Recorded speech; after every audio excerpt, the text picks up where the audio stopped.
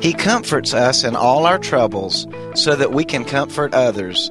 When they are troubled, we will be able to give them the same comfort God has given us. 2 Corinthians chapter 1, verse 4.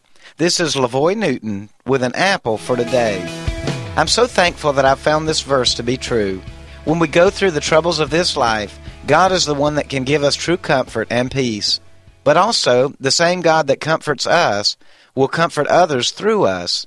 So if you're facing troubles today, let God comfort you right now.